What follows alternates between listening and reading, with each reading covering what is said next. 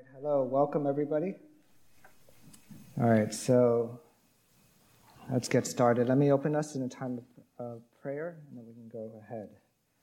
Dear Father God, we thank you that you have given us your word, that you have appeared as a bright light in our darkness of sin, so that we may know you and that we may come to a knowledge of Christ who saves us from all of our sin, Lord. We pray, Lord, that we remember that this is your gospel message, that we can be saved by your grace. May we not despise it. May we not try to get around it, how your grace works and what is the message of the gospel that you have given to us. It is a precious message. May we steward it well, and may we love you as our Lord and as our Savior. And may we hear your word, and you prepare our hearts to receive it, not only in our minds, but also in our hearts, so that we would be those that would embody and adorn the doctrine of God to a watching world, that they may see you and glorify your name as well. In Jesus' name we pray, amen. All right, everybody, I trust that your discussions in your small groups were a blessing. Tonight we're going to be talking about the church's calling for gospel living. And before we get into the text or the observations, let's turn to Titus and be reminded of what God's word has to say. So this is Titus 2. I'll just read the whole chapter. And God's word says, "But as for you, teach what accords with sound doctrine. Older men are to be sober-minded, dignified, self-controlled, sound in faith, in love, and in steadfastness. Older women likewise are to be reverent in behavior, not slanderers or slaves to much wine. They are to teach what is good, and so train the young women to love their husbands and children, to be self-controlled, pure, working at home, kind, and submissive to their own husbands, that the word of God may not be reviled. Likewise, urge the younger men to be self-controlled. Show yourself in all respects to be a model of good works, and in your teaching show integrity, dignity, and sound speech that cannot be condemned, so that an opponent may be put to shame, having nothing evil to say about us. Bondservants are to be submissive to their own masters in everything. They are to be well-pleasing, not argumentative, not pilfering, but showing all good faith, so that in everything they may adorn the doctrine of God our Savior.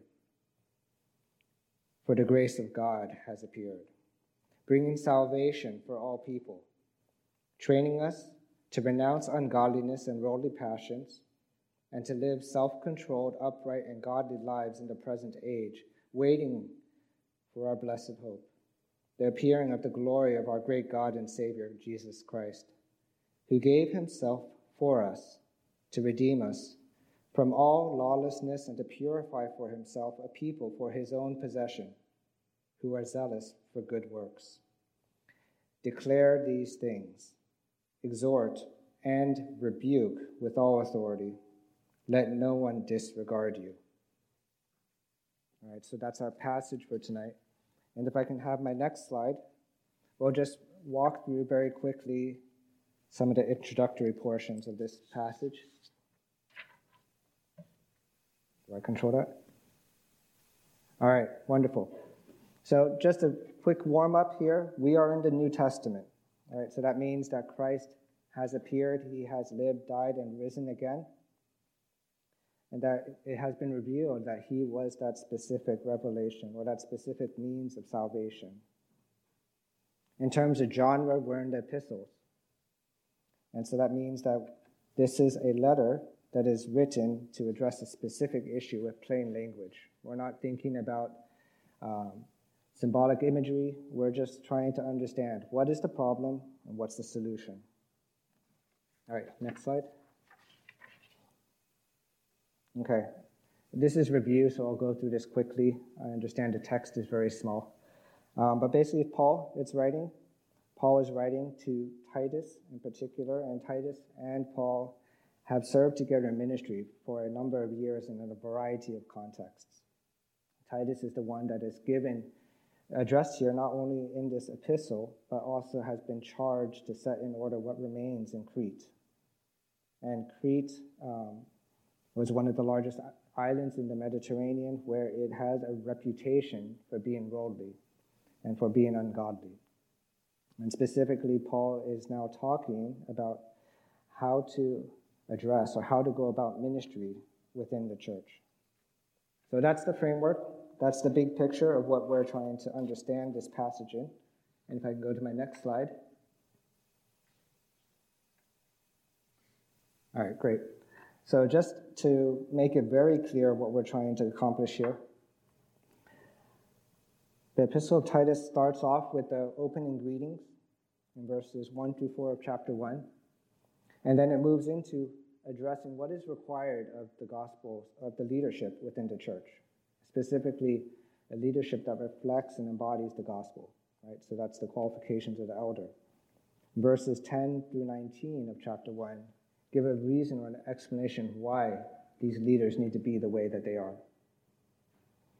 Similarly, in verses 1 through 10, we see a address that describes what is required in accordance with sound doctrine within the church. So we see the men, the women, the older men, the younger men, everybody within the church is addressed there. And that's the passage right before what we're studying tonight. So tonight, what you're going to see is the reason why. Why should sound doctrine and godly living exist and be in the church? What is this calling that Christ has given to the church? And so let's look for that in this passage. So, next slide. All right, so I hope you can follow along here. You have your Bibles in front of you if you need help.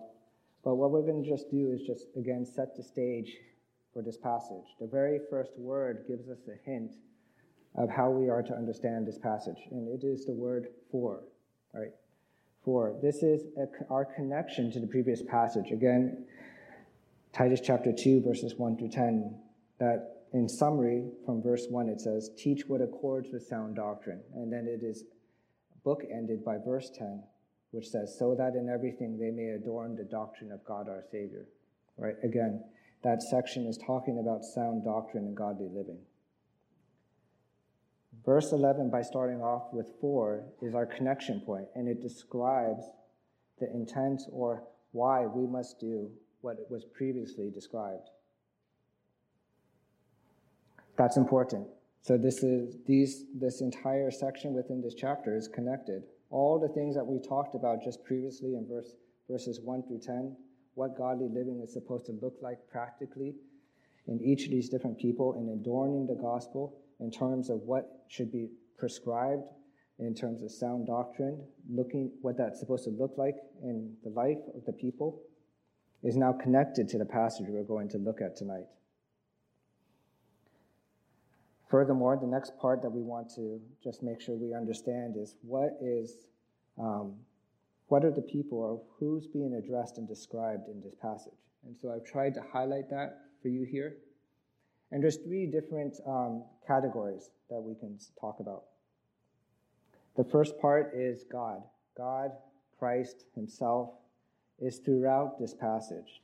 The grace of God has appeared, right? The glory of our great God and Savior, Jesus Christ, who gave himself to purify for himself a people for his own possession. God runs through this entire passage. Similarly, and this is, if you're not colorblind, this is green on the slide above you. People, us, or the people of the household of God, the people within the church are also described throughout this entire passage. Salvation for all people, training us for our blessed hope, the glory of our great God, for us to redeem, and then let no one disregard. That's all describing us, the people within the church. And then finally, there's you at the very end. This is Paul addressing Titus specifically. But what we see here is that this passage is talking about the relationship between God and man as pertains to those who should and who can live godly lives in accordance with sound doctrine. Right? And then by addressing Titus specifically, This must be in his mind when he considers ministry or when he considers shepherding within the household of God. All right, next slide. So if that's all the players that we see in this passage, all of the characters, what are they doing? Well, it starts off with that very first verse in verse 11. And this is the main idea just to start off with. For the grace of God has appeared, bringing salvation for all people, training us. This is the big picture here. The whole reason that we are to live the gospel life and that we should live the gospel life is because God's grace has appeared. This kind of grace that God has given to us is his salvific grace. It's not just God is kind to us. It's not just that God is fluffy. It's none of that. It's that God's salvific grace has appeared in our darkness for all of us. And that grace trains us in its appearing. To break it down a little bit more, apart from the grace of God appearing in our life, who are we? How are we described according to the Word of God? A familiar verse that should pop into our mind can come from Ephesians chapter 2, where it describes those before they have been saved as dead in their trespasses and sins, in which you once walked, following the course of this world, following the prince of the power of the air, the spirit that is now at work in the sons of disobedience, among whom we all once lived in the passions of our flesh, carrying out the desires of the body and the mind, and were by nature children of wrath, like the rest of mankind. Apart from God's gospel, we are just like the world, and we live in that filth of our behavior, our deeds, our desires. All of that comes naturally to us. But yet the kind of grace that God gives us appears like an epiphany. It doesn't come out of our own work or our own intuition. We haven't figured it out by ourselves, but God has to give new life to these hearts of stone, to make them hearts of flesh. It is that kind of grace that God gives, where we are made together with Christ. And not only this salvation makes us alive, but it trains us. And so what we see here is that that's salvation that God provides. It's not only a right relationship with God, but it is being trained, being sanctified by the grace of God. The idea of training is the idea of sitting in the classroom of God's grace and learning, where you are instructed what is right and what is wrong. You are corrected. And it is not just a one-time declaration, but this is a repetition and instruction so that the lesson is learned. This is the type of grace that God brings in salvation. And this refers to and describes what kind of sanctification is expected. And so, to dive into that more deeply, let's go to the next slide.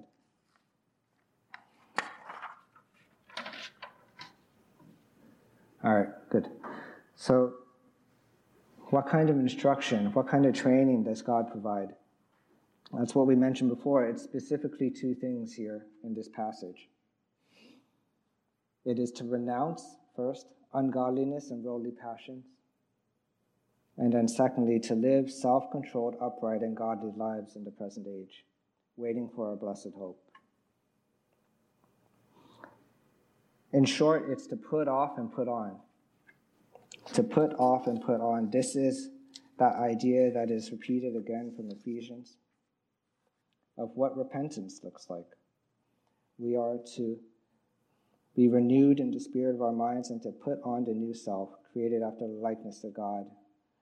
And that comes after to put off our old self, which belongs to our former manner of life. We need both of these because that's the instruction that God provides. It's not just adding to your previous life before you know Christ. It's not just the unsaved believer now going to church and now participating in church and now learning the Bible and studying the Bible. But what precedes that is the renunciation of ungodliness. is to see ungodliness and to cast it away, to put it off, to declare a broken, no longer be allied with the things of this world. Not only the state of ungodliness, but worldly desires and worldly passions. That doesn't inflame you anymore, that doesn't motivate you anymore, that gets put off. And instead, there's not a void, but that is replaced with increasing fashion, self-control. And that's the idea there, that while on this side of heaven there is that ongoing battle to walk by the Spirit and not by the flesh, to be instructed by the things of God rather than the things of this world. There is the acknowledgement of what is right and wrong, and taking that step of faith and walking forward in what the Spirit provides and what the Spirit instructs and leads you in. Instead of being carried away by every wind of doctrine or being carried away by whatever passions would inflame you, there is a self-control there. And to not only be instructed in self-control, but it is an increasing uprightness and godliness in your life. It is this standard and it is this reflection of who God is more and more as befitting the children of God.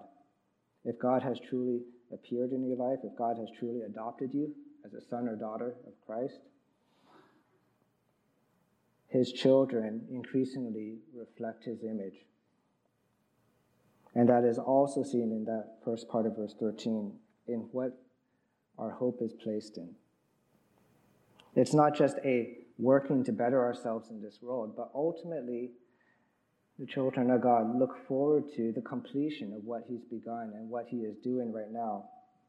The blessed hope that is founded in Christ himself, in the appearing of his glory. And so because we have that hope that the work that he is doing right now and that he will complete will be finished by him, we walk by faith and we engage in good works, works that Christ would affirm.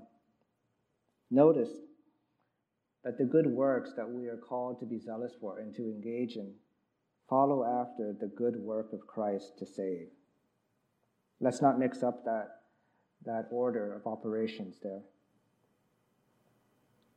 Christ saves us by grace through faith alone.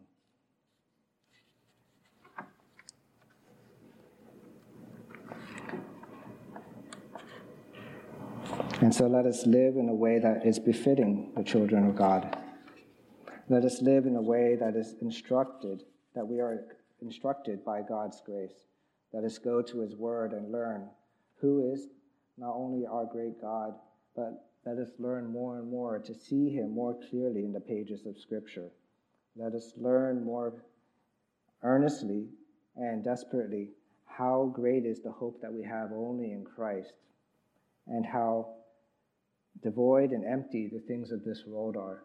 To see the sinfulness of this world more clearly, how they are to see the ungodliness of this world for what it is, to not be swayed by the temptations or the false promises that this world has to have, not to be swayed by the temporary passions that would inflame us, but instead to live by certainty, to live for a blessed hope, that we know that God is a promise keeper. He keeps his word.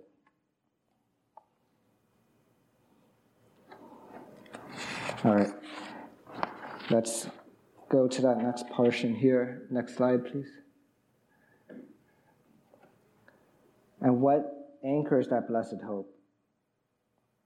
That blessed hope that we are waiting for, that the children of God ought to wait for, it's not just a figment of our imagination. And it's not just a nice idea that, somewhere over the rainbow there is a better day. It is in the certainty of knowing that Christ is who he says he is and that he will accomplish all that he promised. And specifically, that Christ will return to win and to take back what is his. And the certainty that we are presented with here is that he first gave himself for us. Christ first died upon the cross. He first lived the perfect life in order to what? to accomplish two things: to redeem us believers, those whom he has chosen and elected, from all lawlessness, and to purify for himself a people for his own possession, who are zealous for good works. There is that twofold desire that Christ is specifically described to pursue here. He gave himself for this purpose. Do we trust this? Or would we somehow think that God's work of salvation, that Christ's work of salvation, is inadequate for the task? That Christ could do all of that work to live the perfect life and to die and to rise again, and yet somehow those who are believers, those of us who are called to face temptation or to continue in sanctification, that there's an excuse to give in to lawlessness, to lawless thoughts and desires, to fantasies, to think that God can excuse and approve that little sin that maybe nobody else notices. God gave himself for all of us to redeem us from all of lawlessness, for himself to purify. In other words, that God himself would approve what has been purified for his own possession. Right? God doesn't give himself anything less than the best, for he is worthy of all the glory. We have to remember, if this is what God has done and what God has accomplished and what God desires, there is hope for us.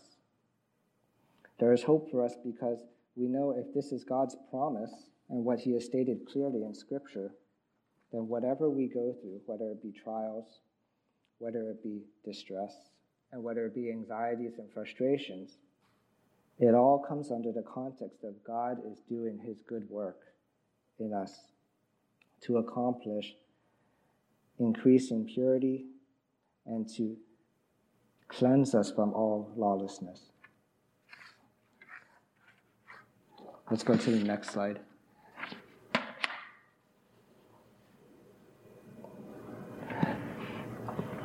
And so as we walk through the passage again, what we had just described is all the work of God. If you look at that passage, verses 11 through 14, this is all that the grace of God in its appearing has accomplished. It trains us, and it describes what all of that training demands and what it's all based upon. And yet in verse 15, we see a different audience being described there. Now Paul shifts his focus, instead of describing what is the reason for gospel living, to what is the responsibility with regards to the call for gospel living. And here he's specifically talking to Titus, but this is to all of us, especially for those who are shepherds. And Paul tells Timothy that he must, with regards to these things, which is the gospel, he must declare these things. You don't waver or whisper about God's gospel and what it requires and what it demands. You must declare them, exhort, and rebuke with all authority. It must be crystal clear that God's way is the way of redemption, and then apart from God's gospel work is condemnation. All authority here is not the authority of more eloquence or argumentation that makes sense to the people, but this is the authority of saying, because Christ has stated these things and has accomplished these things and done these things, this is the life that he has bought for his people. You can appeal to that authority. This is God's work. This is God's word. Do our lives measure up to that? Do our desires, are they in keeping with what God has prescribed is appropriate for sound doctrine? Do our interactions and what we strive after resemble a heart that looks forward to the blessed hope of his appearing? Or do we desire to play around in the mud here on earth just a little longer so we can satisfy our deep desires? Declare, exhort, rebuke. It's an echo of verse 9 of chapter 1, what's expected of elders, he must hold firm to the trustworthy word as taught, so that he may be able to give instruction in sound doctrine and also to rebuke those who contradict it. That's the responsibility that the shepherds are to have. They come with that responsibility, and that comes with the authority of Christ. Now let's start putting all of these things together. Let's go to the next slide.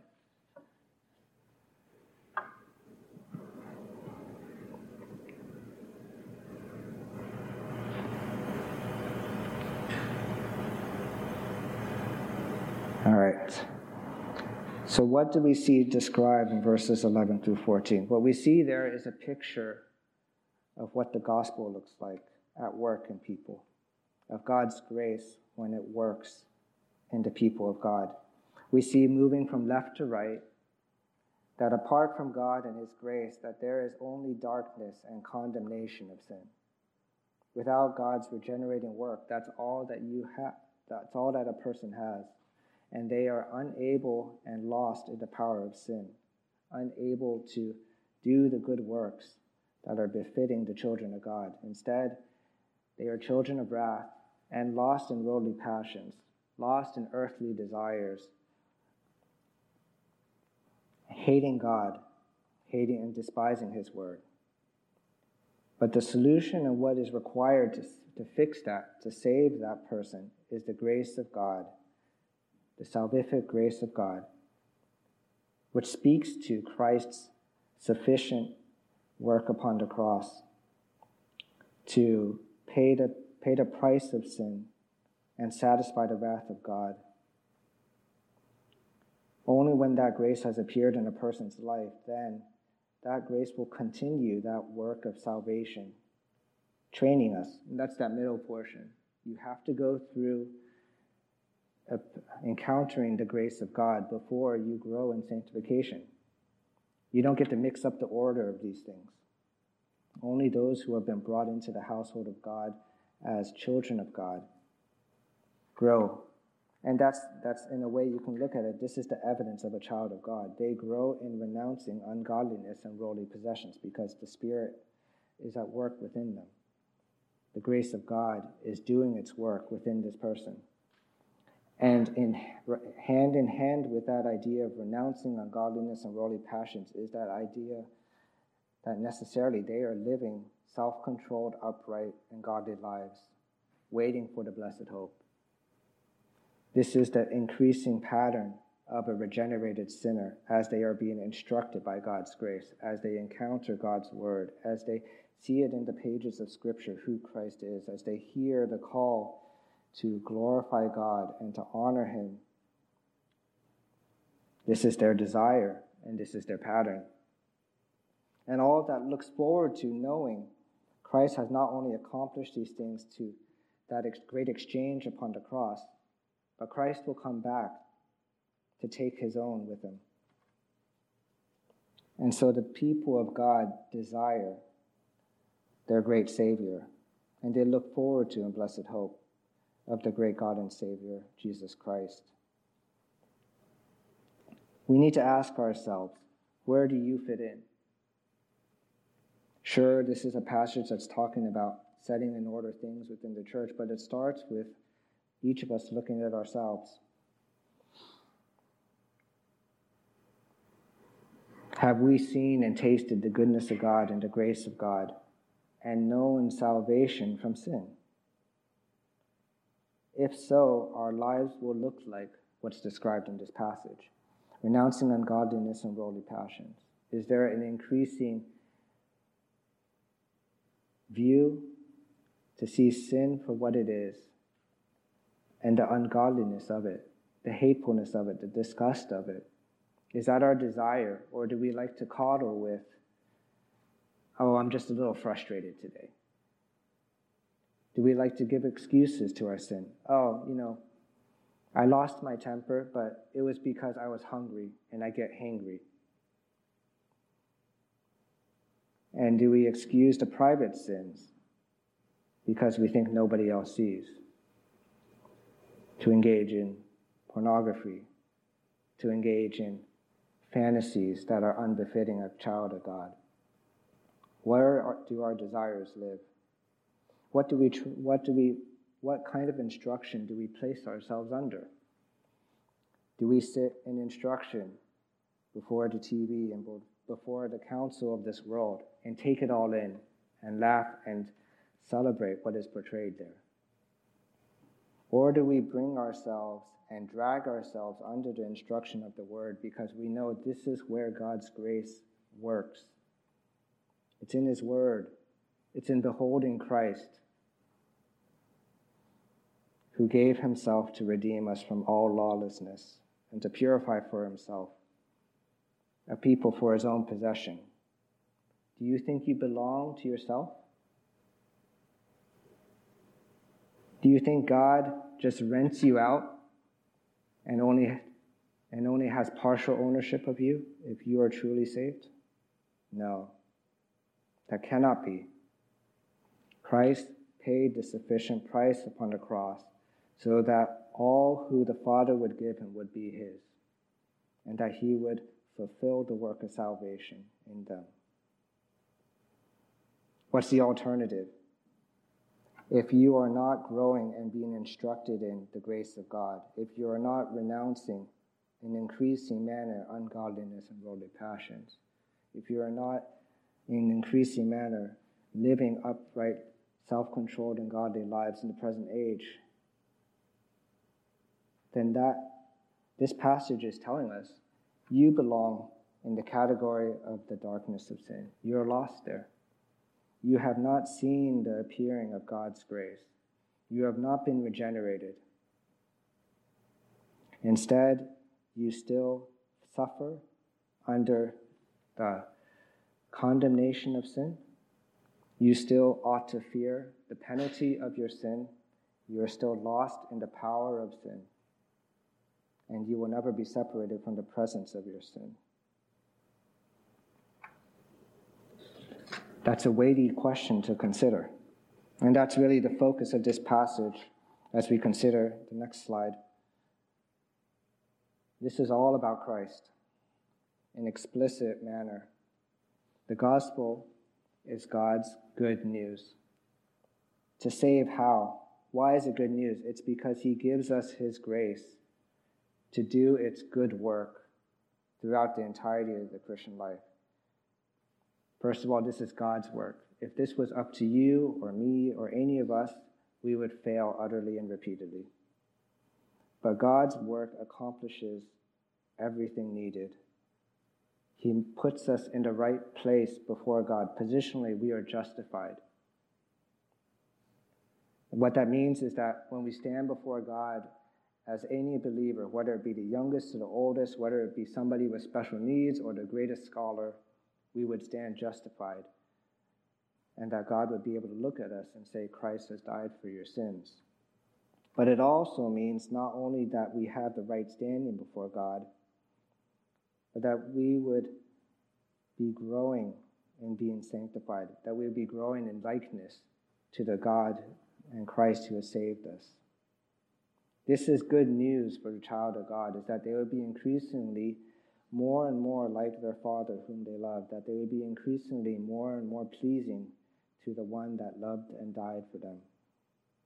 And that would be seen in increasing anticipation of being not only freed from the presence of sin and the power of sin ultimately, but in increasing anticipation of being with the one who not only they truly love, but in being with the one who has truly loved them. Christ gave Himself to save elect sinners with this explicit purpose of salvation. This is the salvation that God provides. It must sanctify. It must redeem us from every lawless deed. There's no area of our lives that we can hold back to ourselves. It's not only a regeneration of our lives, of our hearts, but it's that ongoing purification, that every aspect of our lives grows more and more into conformity with Christ. This is, when you consider the entire epistle of Titus, this is what presents an evangelistic testimony to a world. How can the world look at the people of God and know that they are truly his? It's when the people of God display his godliness. It's when the people of God live out the gospel which they profess and proclaim, where they can see in his people that God's great gospel work is powerful to save. This is Christ's purpose that he has kept us here on this earth. It's to be that testimony. And God has given us his provision of both his word and in prayer that we can be taught by his grace. All right. Let's go to the next slide. Just so that we don't think that this is only in Titus, we need to be reminded that this is the consistent theme of Scripture. 1 Corinthians 6, verses 19 through 20 says, "Or do you not know that your body is a temple of the Holy Spirit within you, whom you have from God? You are not your own, for you were bought with a price, so glorify God in your body." We need to remember that when God saves us, he owns us, and that's a great thing. That's a wonderful thing that we don't live on our own.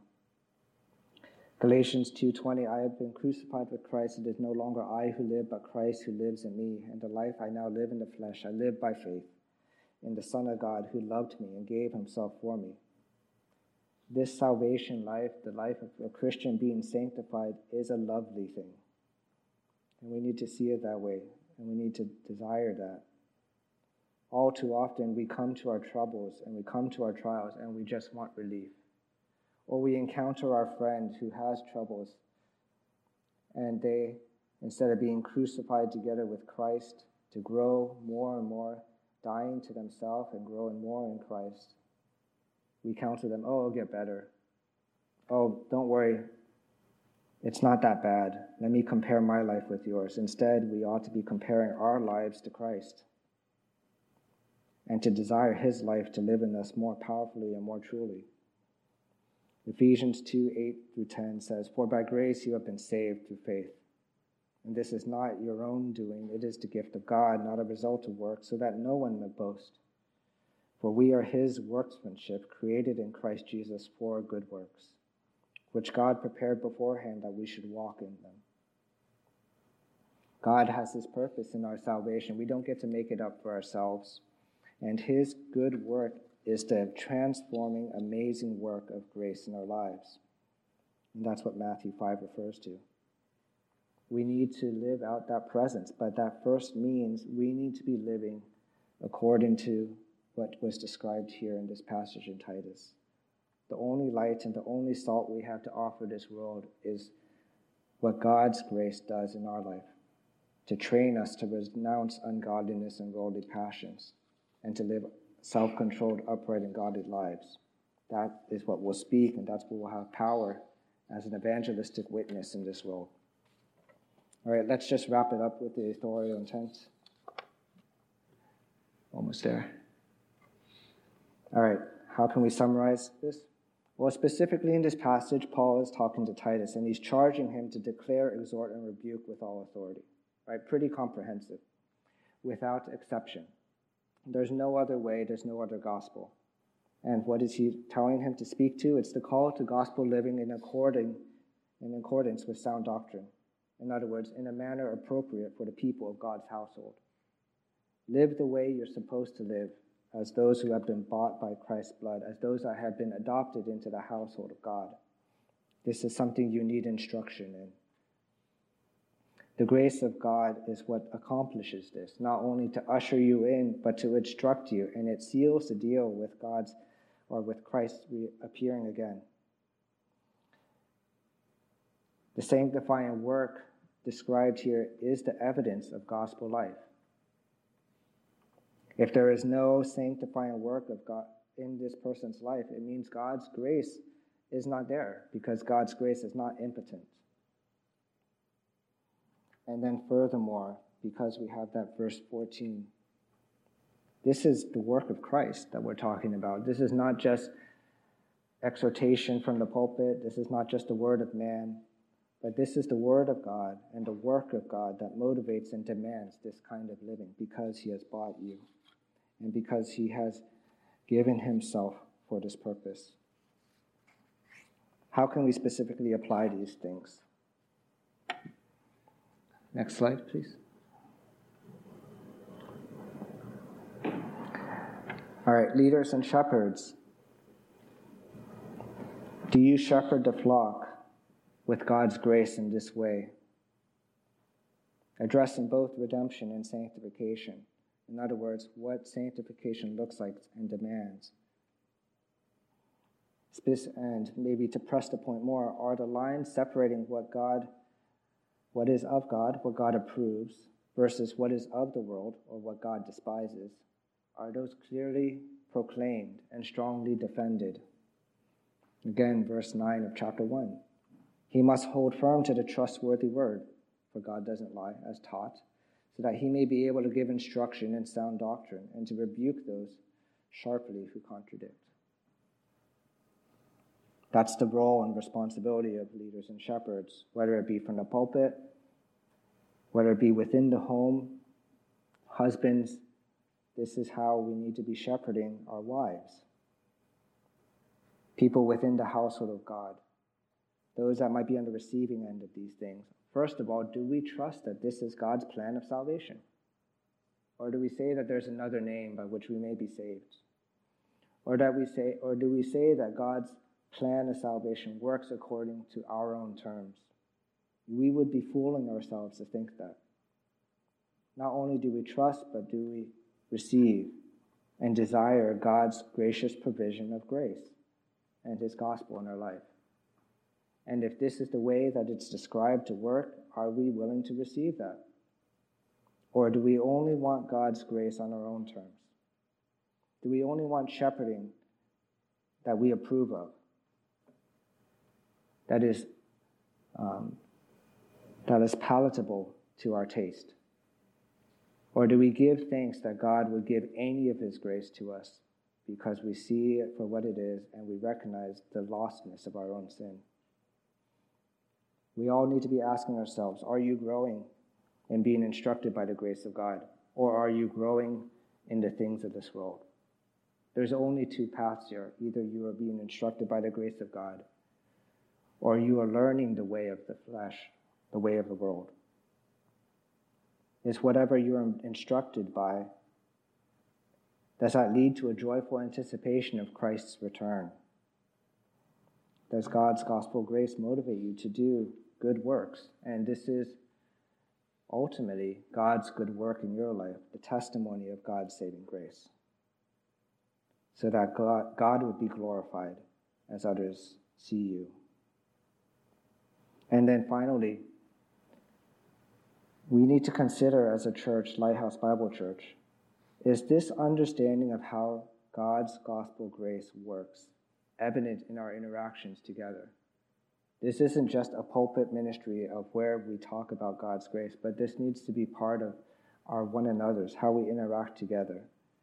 What we fellowship together, do we recognize we are sinners redeemed by God's grace for his glory? Do we counsel each other or give advice to one another, knowing that our only hope is in Christ and the grace that he provides and the grace that he works in our lives? Or do we give worldly advice? And is that ultimately pointing to, for us, are we increasing in holiness? Are we increasingly more like Christ, or are we not?